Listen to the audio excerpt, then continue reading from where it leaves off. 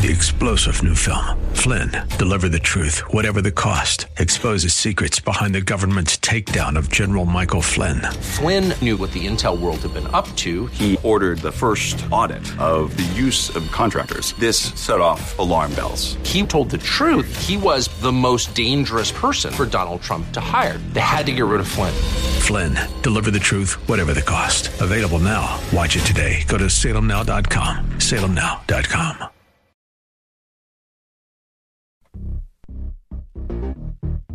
Good afternoon. It's a couple minutes after 4. You're listening to the Tim DeMoss Show on WFIL. Thanks for doing so. Happy Monday. Forecast, a lot of sun, a lot of wind the rest of the afternoon. Chilly, high just 47, down to 36 tonight with clear skies. Tomorrow, mix of clouds and sun, high 55. Eagles had a 23-9 win last night over Dallas in Sunday Night Football. Not pretty, but they'll take that win, I'm sure. And Monday Night Football tonight, Tom Brady and the Buccaneers are at the Giants at 8:15. Speaking of a little football, Gary G. Cobb, who was going to join us this past Friday, got tied up, is going to join us today. He actually has played for both the Eagles and the Cowboys, so he'll give us a little football insight, but also a little political insight and just some thoughts on the election tomorrow.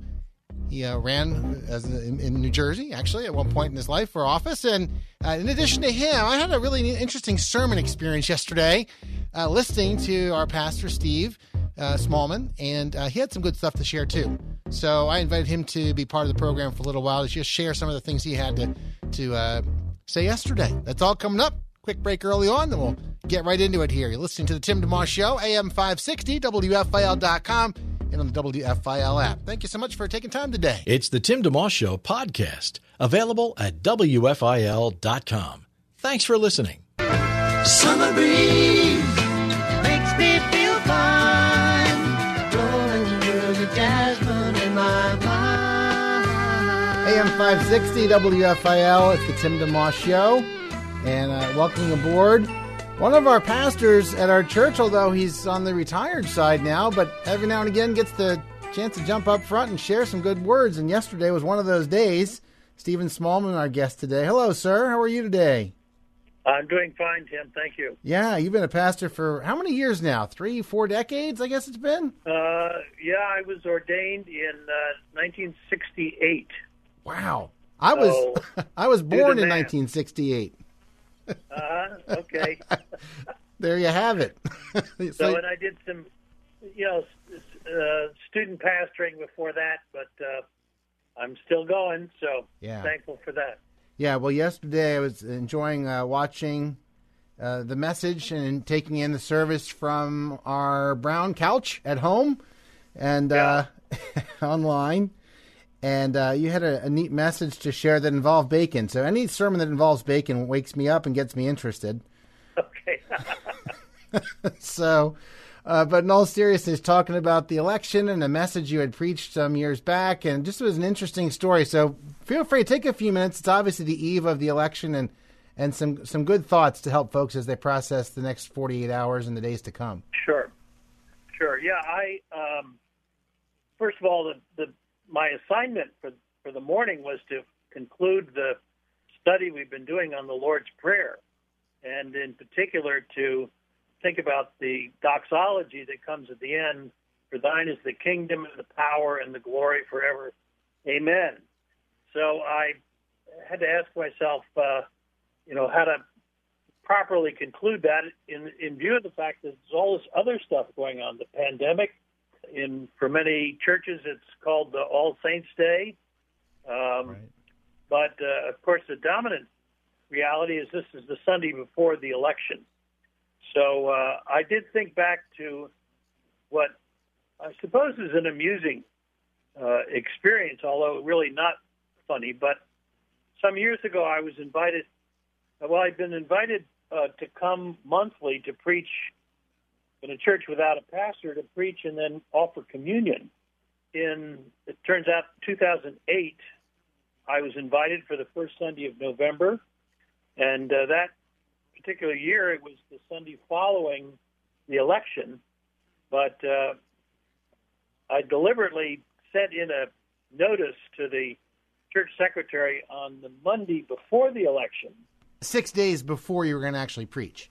Yeah. But so I put the title, which I figured would get people's attention. I said, God's man was elected Tuesday night.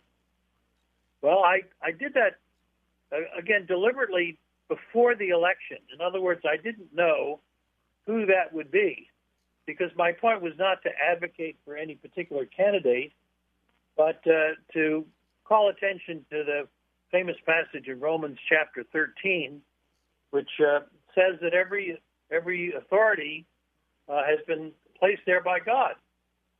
And in Paul's case, he was writing during the era of the dominance of the Roman Empire, and not sure exactly which Caesar was in place. It might even have been Nero. Right. Nevertheless, he says, God is the one who's the ultimate authority, and he places by his purpose these who are our rulers. So without knowing what that would look like for us, I offered that up as a title. And by the way, that is in an old tradition that dates back to colonial days of what used to be called election day sermons, in which the pastors, and this is particularly the Congregationalists up in New England, would gather people either on the Sunday before the election or on election day itself and preach a sermon about, again, God's role in being sovereign over all human government, and then the responsibility of Christians in terms of their citizenship. And it would also include a challenge to those who are in places of authority that they need to fulfill their responsibility as being righteous and godly leaders. Well, something in that vein is the intention that I had preaching from Romans chapter 13. The remarkable thing that I mentioned that got folks' attention yesterday was when I showed up for the Sunday morning to preach, I looked at the bulletin, and someone had changed the title of the message.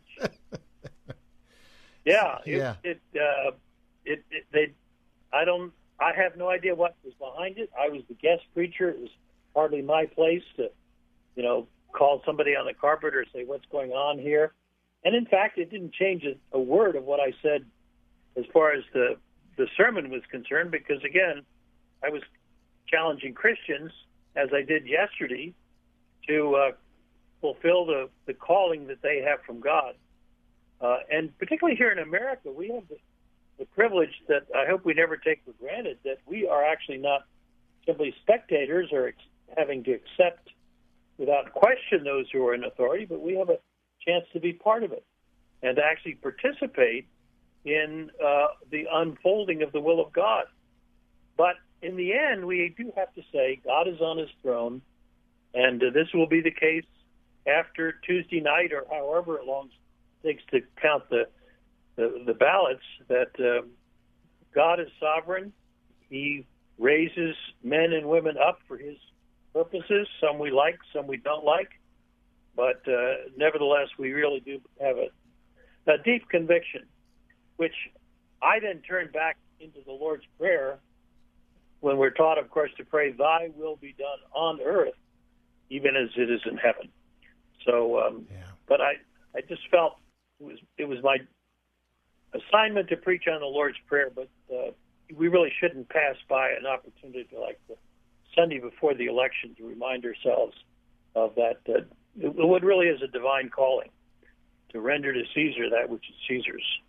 Folks just tuning in, chatting with Steve Smallman. He has been a pastor for many years and has been a pastor, including where I go to church, and more recently, I guess, officially retired, but still gets an opportunity every now and again to come up front and share. And I always enjoy hearing, you share from the Lord's Word. And yesterday was a great opportunity, as you mentioned, the Lord's Prayer part, which also ties in, obviously, because the conclusion of the Lord's Prayer, because I think you opened the series on the Lord's Prayer and then closed it out yesterday.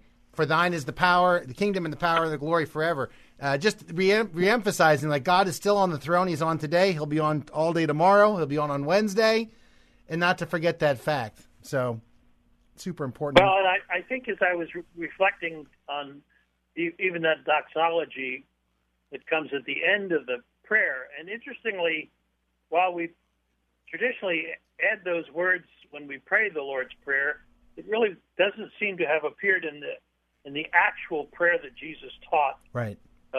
Either in Matthew 6 or Luke chapter 4. But I was just captured in a new way by the fact that we say, "For thine is the kingdom and the power and the glory forever." And that's well beyond the next 4 years, and well beyond our own lifespan, and well beyond our own personal struggles and problems, and well beyond this awful COVID that is the cloud hanging over everything.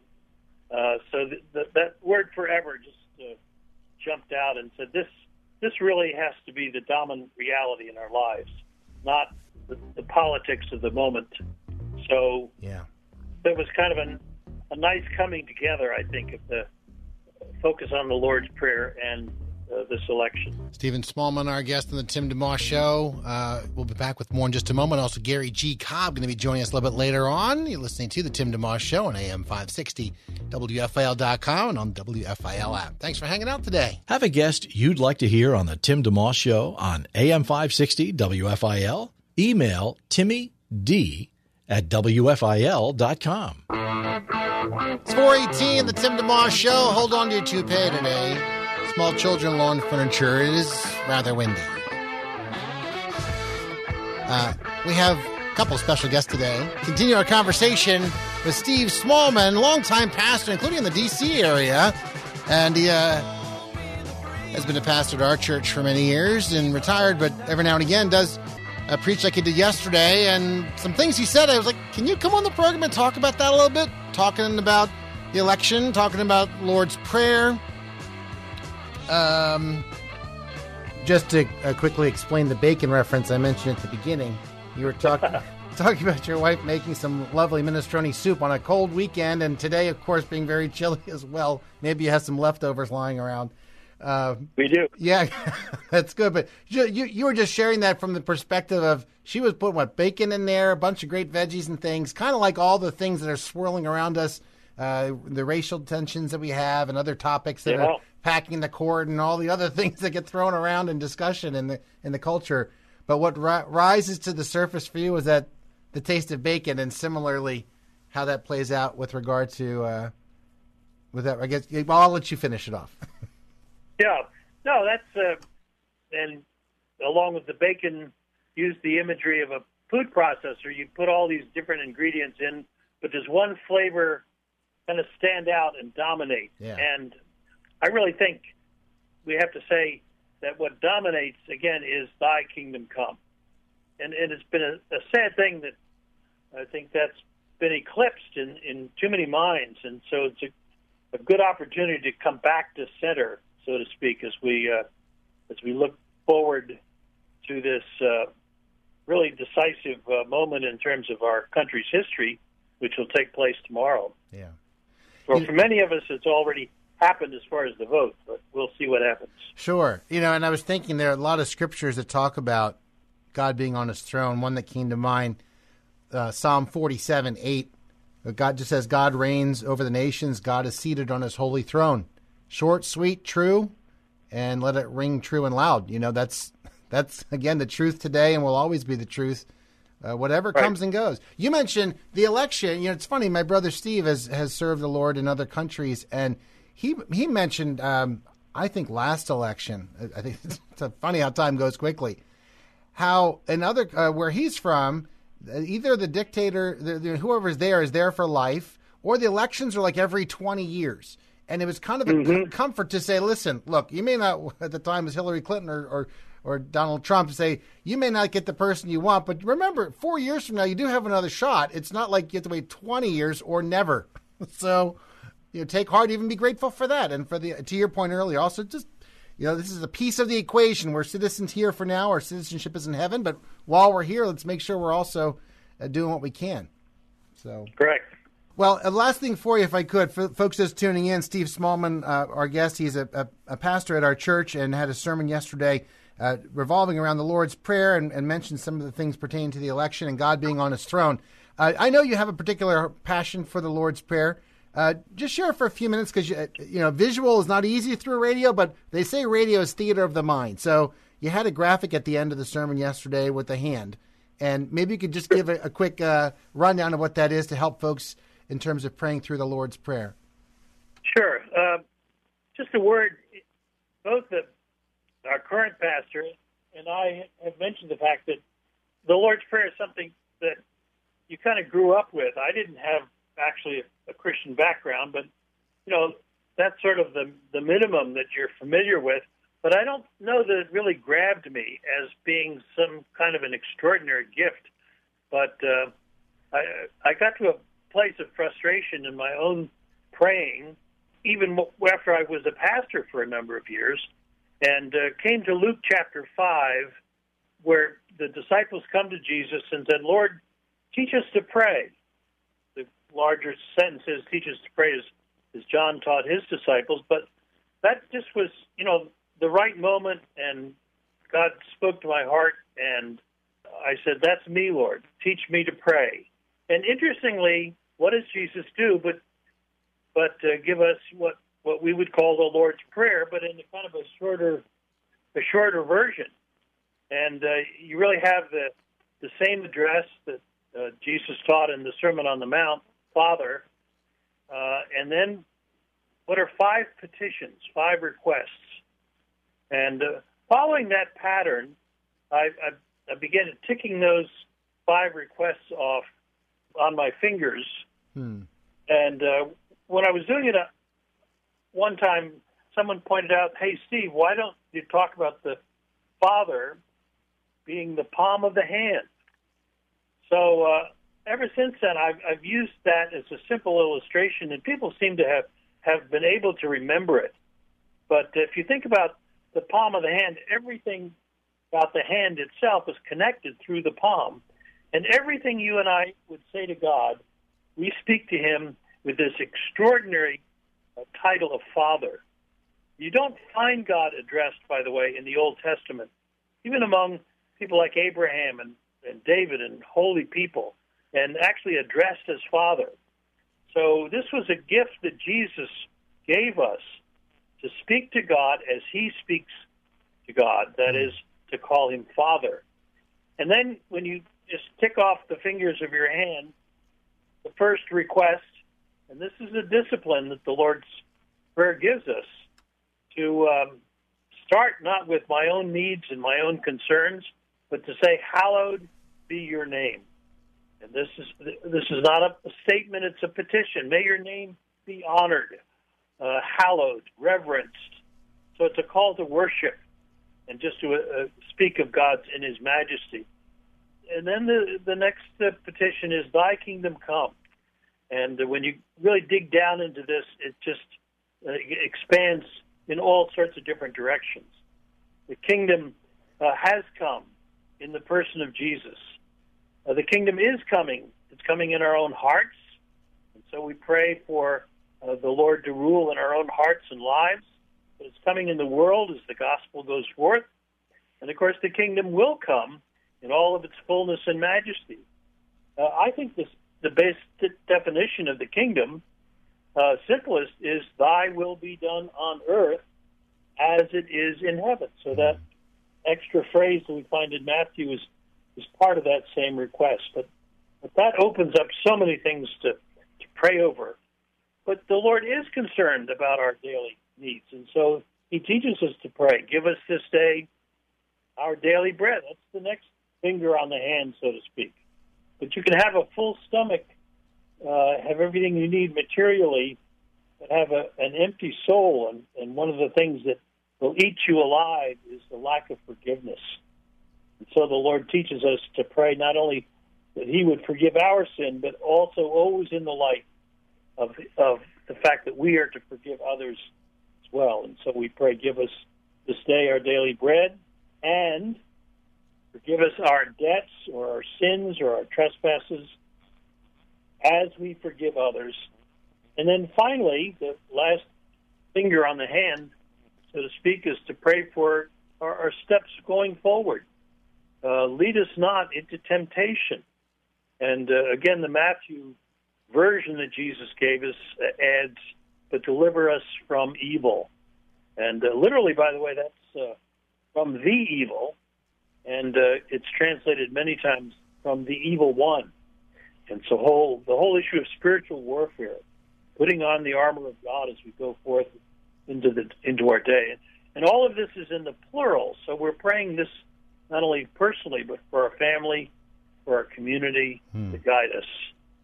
So, but the hand is a way to remember. I've known people who've literally sort of touch each finger on the hand as they go through to remind themselves, not only of the particular request, but also of the order. So we don't start with our own needs, but we start with worship. Yes. And a prayer and kingdom-centered praying. Stephen Smallman's our guest, pastor for many years, including in the D.C. area and then also locally in the greater Philadelphia area, including at our church. And yesterday, he was doing kind of a once-in-a-great-while preaching opportunity deal and had some good stuff to share. And I just wanted to be able to have him on today, and he was kind enough to say yes. And so I have a quick break to take, and we'll wrap up our chat with him. Also, Gary G. Cobb going to join us, talk a little football, and talk a little bit about tomorrow's election as well. You're listening to the Tim DeMoss Show, AM 560, WFIL.com, and on the WFIL app. Thank you for listening in today. Live and local. It's the Tim DeMoss Show, weekday afternoons 4 till 5 on AM 560 WFIL and at WFIL.com. Our podcast continues. It's 4:31, the Tim DeMoss Show. A lot of clouds. A lot of sun and windy. A lot of wind is what I meant to say. 47 the high today, 36 the low tonight with clear skies.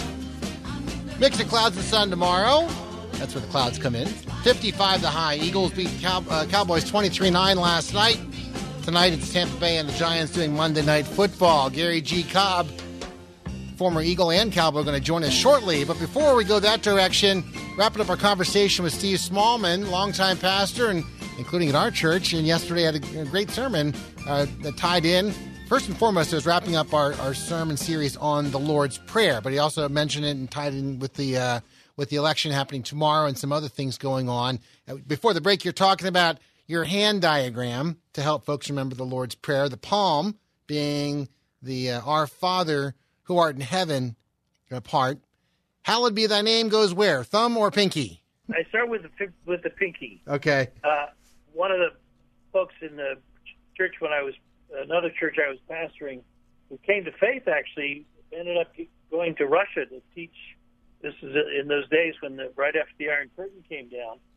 He came back to me and said, "Steve, don't start your listening of the Lord's Prayer with the thumb, but start with the little finger, because by the time you get around to forgive us our debts as we forgive our debtors, you're holding the pointing finger." And he said, you have to remember, you got to point to yourself first. So I've always remembered that. I appreciated that. Yeah. Yeah, that's a good insight. Well, it makes sense. But that whole idea of let's set the table in the right order, it's a great reminder, because it really does prioritize for us how things need to be, and remembering God is on His throne, like we started our conversation with. And he's That's holy, right?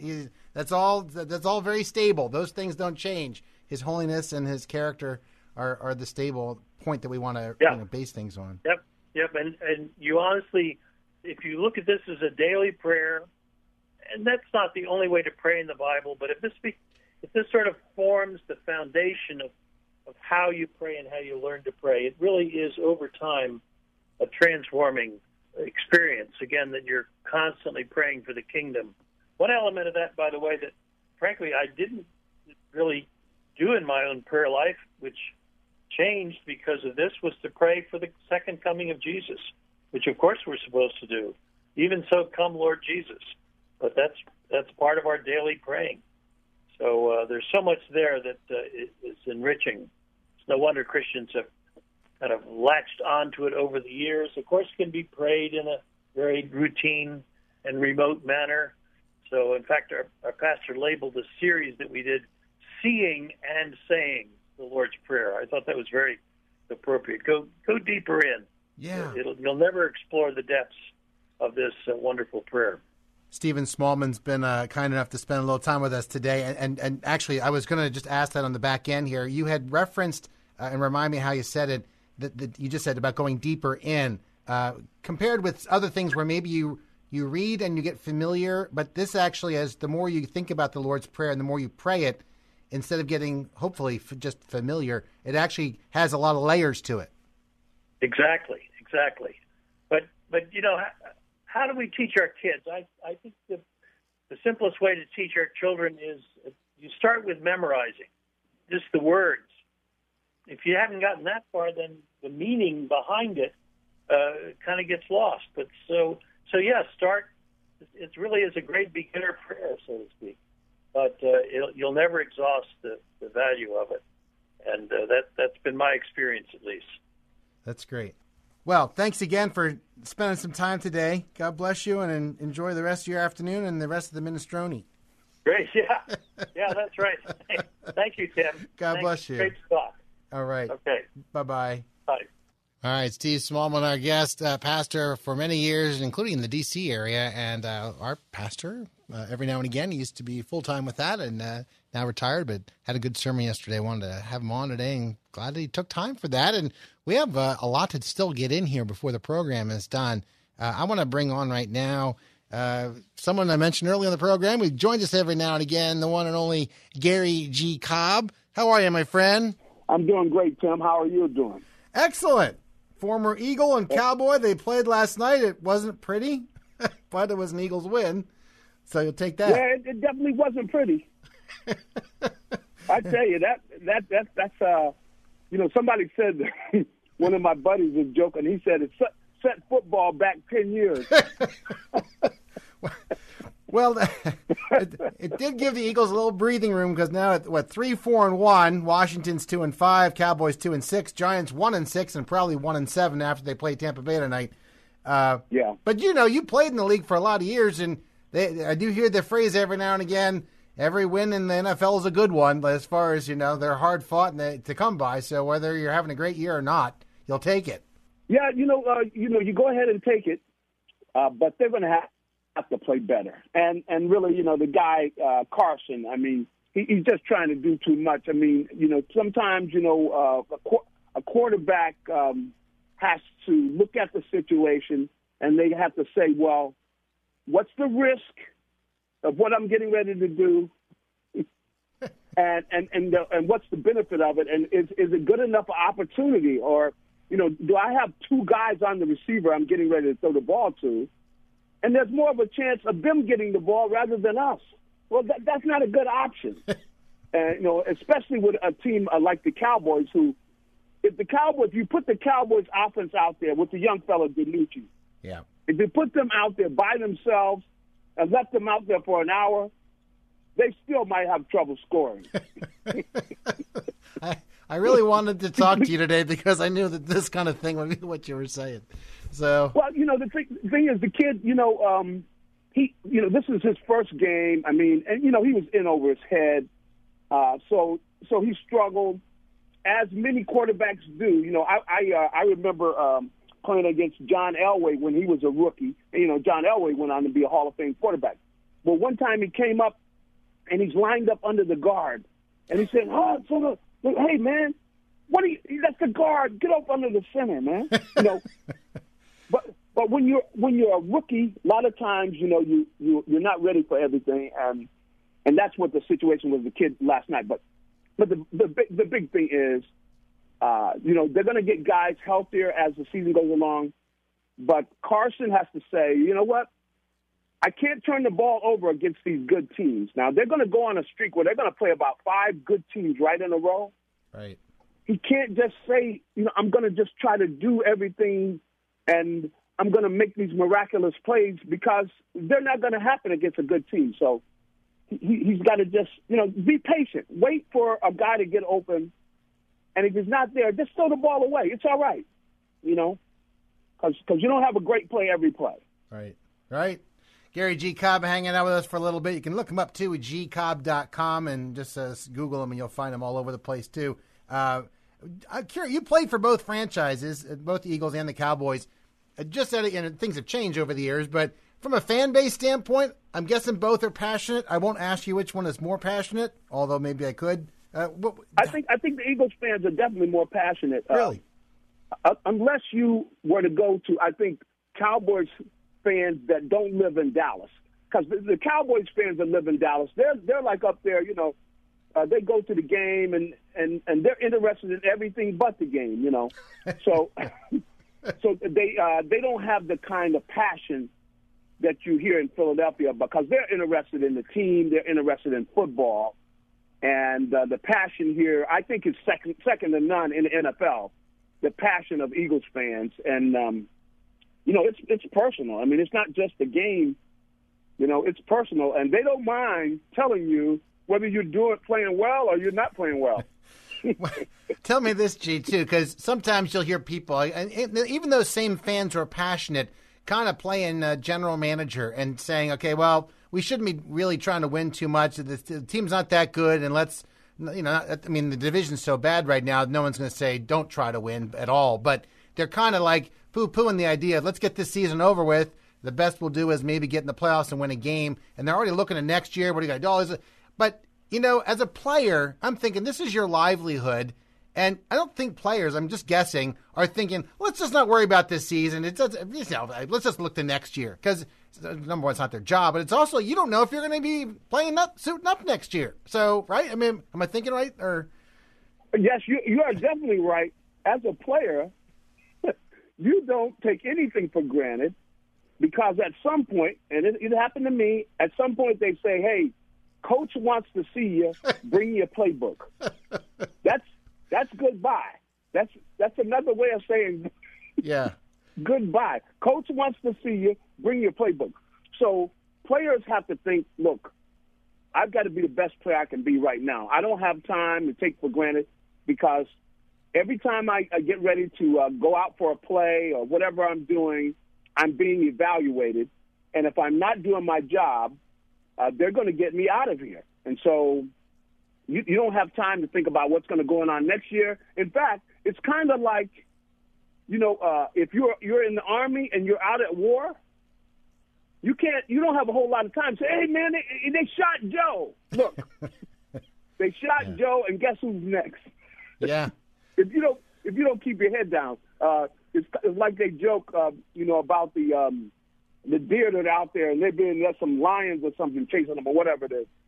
And, they say that they can't be worried about their buddy because they're going to be next for dinner. So that's the way it is. You really have to make sure you're on top of your job because they can get rid of you at the drop of a hat. So you got to be ready to play. Well, and just along those lines, there are years where you could win double-digit games and miss the playoffs. So what if you make the playoffs winning 6 or 7 games? Just take it and ride it, and then see what happens the year after. I mean, you want to make good adjustments and build the team. I'm sure Howie Roseman and the team, they want to do well with that. But you take what's in front of you, and I think it's applicable in life. You just can't wait for the perfect moment to start anything. You start with something, what you got right in front of you, and build towards something better. So, anyhow. Yeah, and now is the time. And see, you could start, thinking about, how you're going to do next year and everything. And all of a sudden you find out you're not on the team anymore. So you don't have time to think about that. And really, I'll tell you this also. If you get to the playoffs, you're 3 games at the most from the Super Bowl. You could be 2 games from the Super Bowl. Right. So you get that close. Hey, you don't take anything for granted, and you can look up and all of a sudden you got an opportunity to go to the Super Bowl to win the whole thing. So you take advantage of your opportunities. If the Eagles get to, if they can get to the playoffs, they'll take it, and they might make it at 6-9-1. Wow. Where they only win 6 games. Lose 9 and tie 1, and they could make the playoffs. And, when we were back in high school, the guys, especially, with different players, I played football, basketball, and baseball. So every team I was on, there would be different groups of guys. And, the guys had cars, back in school. We had cars. Yeah. But the guys, the cars that we had back in high school, though, most of them were junk, okay? And so the guys would make fun of your car. Like I had this Bug, it was a old Volkswagen. Yeah. And on the bottom, the air used to come in there, and it would get cold, and that air would be coming in there. And so Flintstone sometimes style? I might be giving. What's that? Flintstone style through the floorboards? That's it. So guys used to joke, and we would criticize, the guy's car. Like one guy might have a black car, and it's got a white door, stuff like that. So we would be getting on a guy about his car. But we always used to come down to when one of the guys said, a raggedy ride will beat a sporty walk any day of the week. Ooh. So that means, hey, you got 2 miles you got to go to school, or 2 miles home, or however many miles. You would rather be riding than walking. Yeah.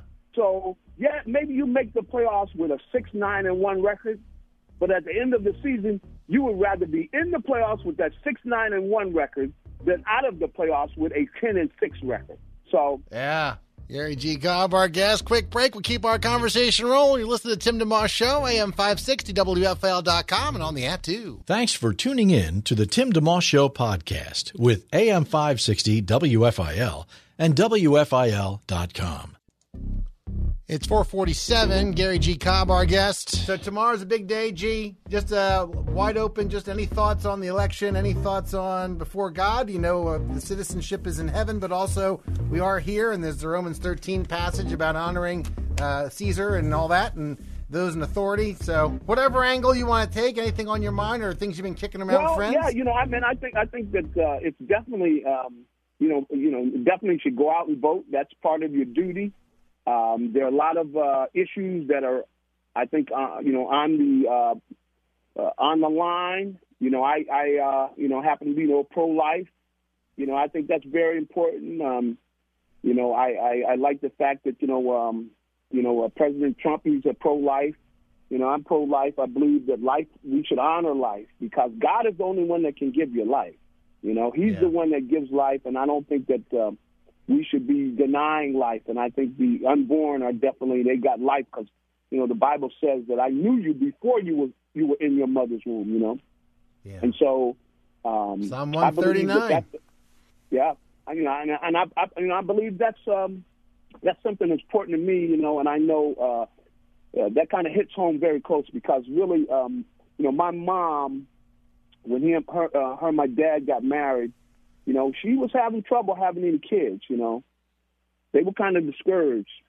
But thank God, things came around and it had 7 of them, So, I thank God for that. But, but life is important. Life is valuable. Yeah. And, so I start right there. I think that I like some of the things, the president has done about Israel with the fact that he's been a great friend to Israel. And the Bible says, that God said that if you bless Israel, He will bless those that bless Israel. He'll curse those that curse Israel. So, we're a friend of Israel. I think that's something that resonates with me.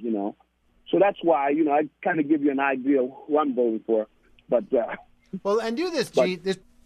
Talk for a minute, if you would, about the narrative that. Those who vote pro-life tend to just care about the baby in the womb and then stop caring what happens after. And those who may vote, and allow for someone in power to, allow abortion, but they say that those folks care about the whole picture and is much more, interested in life overall. Kind of a. You know what I'm saying? So just is that a true narrative in your experience where one party tends to be just about the one issue and the other party is about all the issues, or do you see it differently and experience it differently? I don't think it's true. I think it definitely is, that if that the people that care about, the unborn, care about people when they get here. And I think that the whole thing is, I don't like the whole thing about depending on government because when you give government too much power, it just, something about man, I think, that man has fallen. And when you give people too much power, they become tyrants. That's the history of the world. It's happened again and again and again.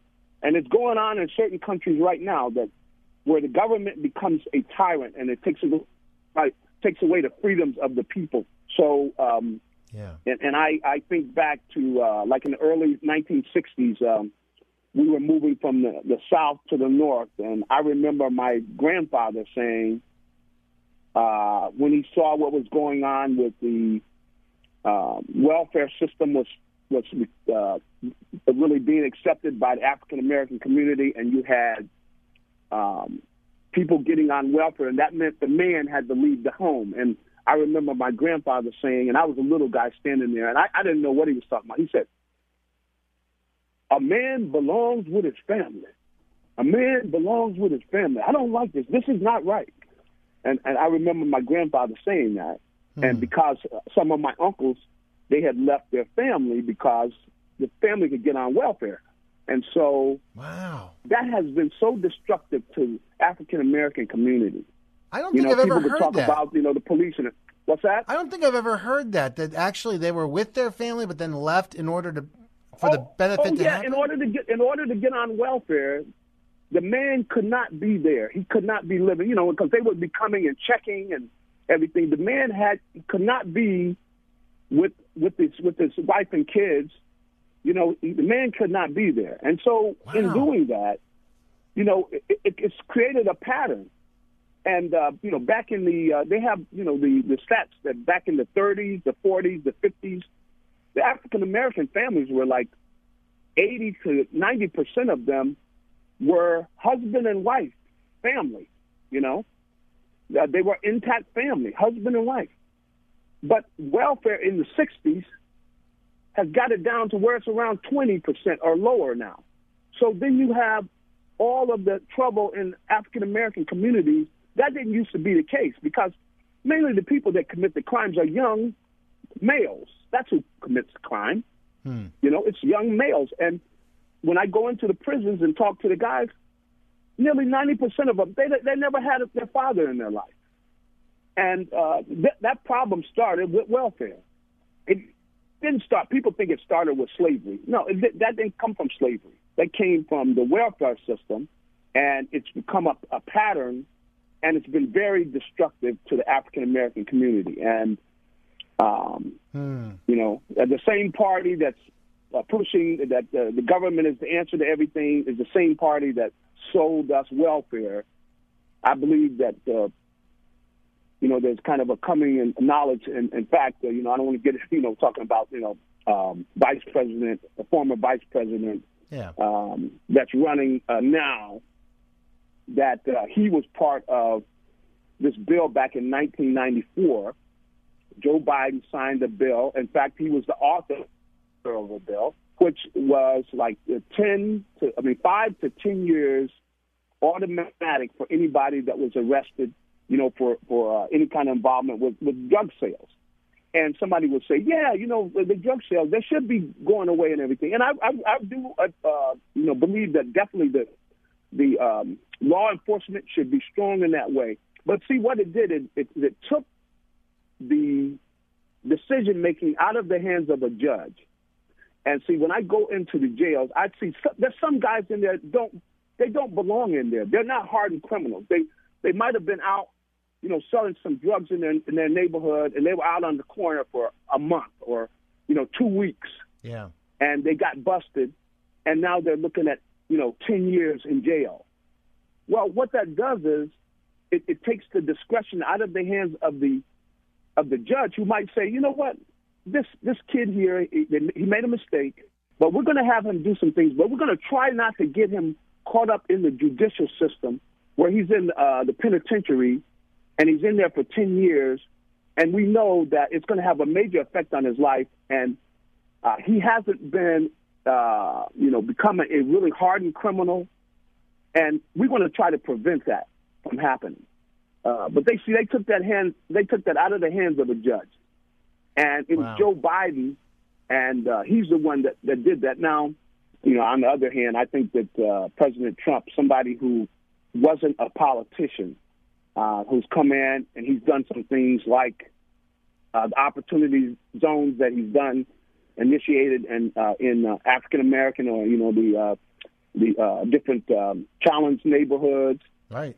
He's also stepped in and done criminal justice reform. Like he's changed that. So now a judge has discretion about what type of sentence they're going to give somebody that comes before their court. The judge has the discretion to do what they think is in the best interest of the community and of the person that is convicted of a crime.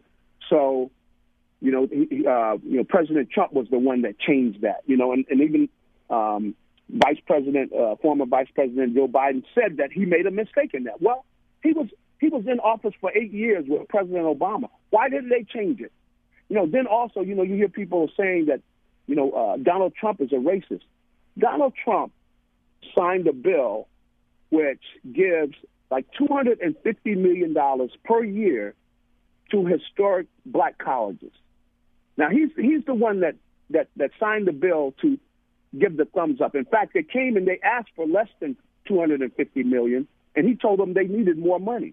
Wow. And then he told them they were going to come back every year, and he told them, no, we're going to sign this so you're taken care of for 10 years. So you get this $250 million, because the historic black colleges were really hurting. I mean, their funding was, sapping up. And, so I could go on and give other issues that he has done things. I mean, if he said he's going to do something, that's one thing he has been very forthcoming.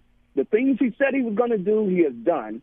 Gary G. Cobb, always a pleasure talking with you, man, on all sorts of fronts. And the best part about everything with all the different topics and the election and everything else going on in the world is that God's still on his throne. And yes, he is. Yes, he is. I'm taking my comfort in that regardless and building my life on that. That's right. I know you do too. That's right. That's why we can be secure in that. And, if whatever, we are going to face going forward, we're ready for it because we still got him right here by our side. So that's it. We thank God for that. Amen. Well, great hanging with you. And we'll do it again sometime, I'm sure. Enjoy your rest of your night. And we'll catch up with you again soon. All right, you too. Good talking to you. You too. Bye-bye. All right, God bless you. You too. Gary G. Cobb, former Eagle, longtime Philly sports talk host. Also, Pastor Steve Smallman joined us earlier in the hour. Thanks for listening in. Looking forward to doing it tomorrow. Have a wonderful evening. Jim Max and Max 413 Ministries leads in prayer next. Thanks for listening to the Tim DeMoss Show podcast. Feel free to tune in to the full show each weekday afternoon from 4 till 5 on AM 560 WFIL and at WFIL.com. 3-star General Michael J. Flynn, head of the Pentagon Intelligence Agency, knew all the government's dirty secrets. He was one of the most respected generals in the military. Flynn knew what the intel world had been up to. He understood its funding. He ordered the first audit of the use of contractors. This set off alarm bells. The explosive new documentary, Flynn, Deliver the Truth, Whatever the Cost, uncovers the facts behind this scandal. Flynn told the truth. He was the most dangerous person for Donald Trump to hire. I find out the worst enemy that I'm going to face in my life is right here in America. They took my assessment and they wanted me to change it. And I was like, I'm not changing it. They had to get rid of Flynn. With in-depth interviews, archival footage, and never-before-seen personal records of the man behind the headlines. I just felt like I was drowning. Flynn, Deliver the Truth, Whatever the Cost. Available now. Watch it today. Go to salemnow.com. salemnow.com.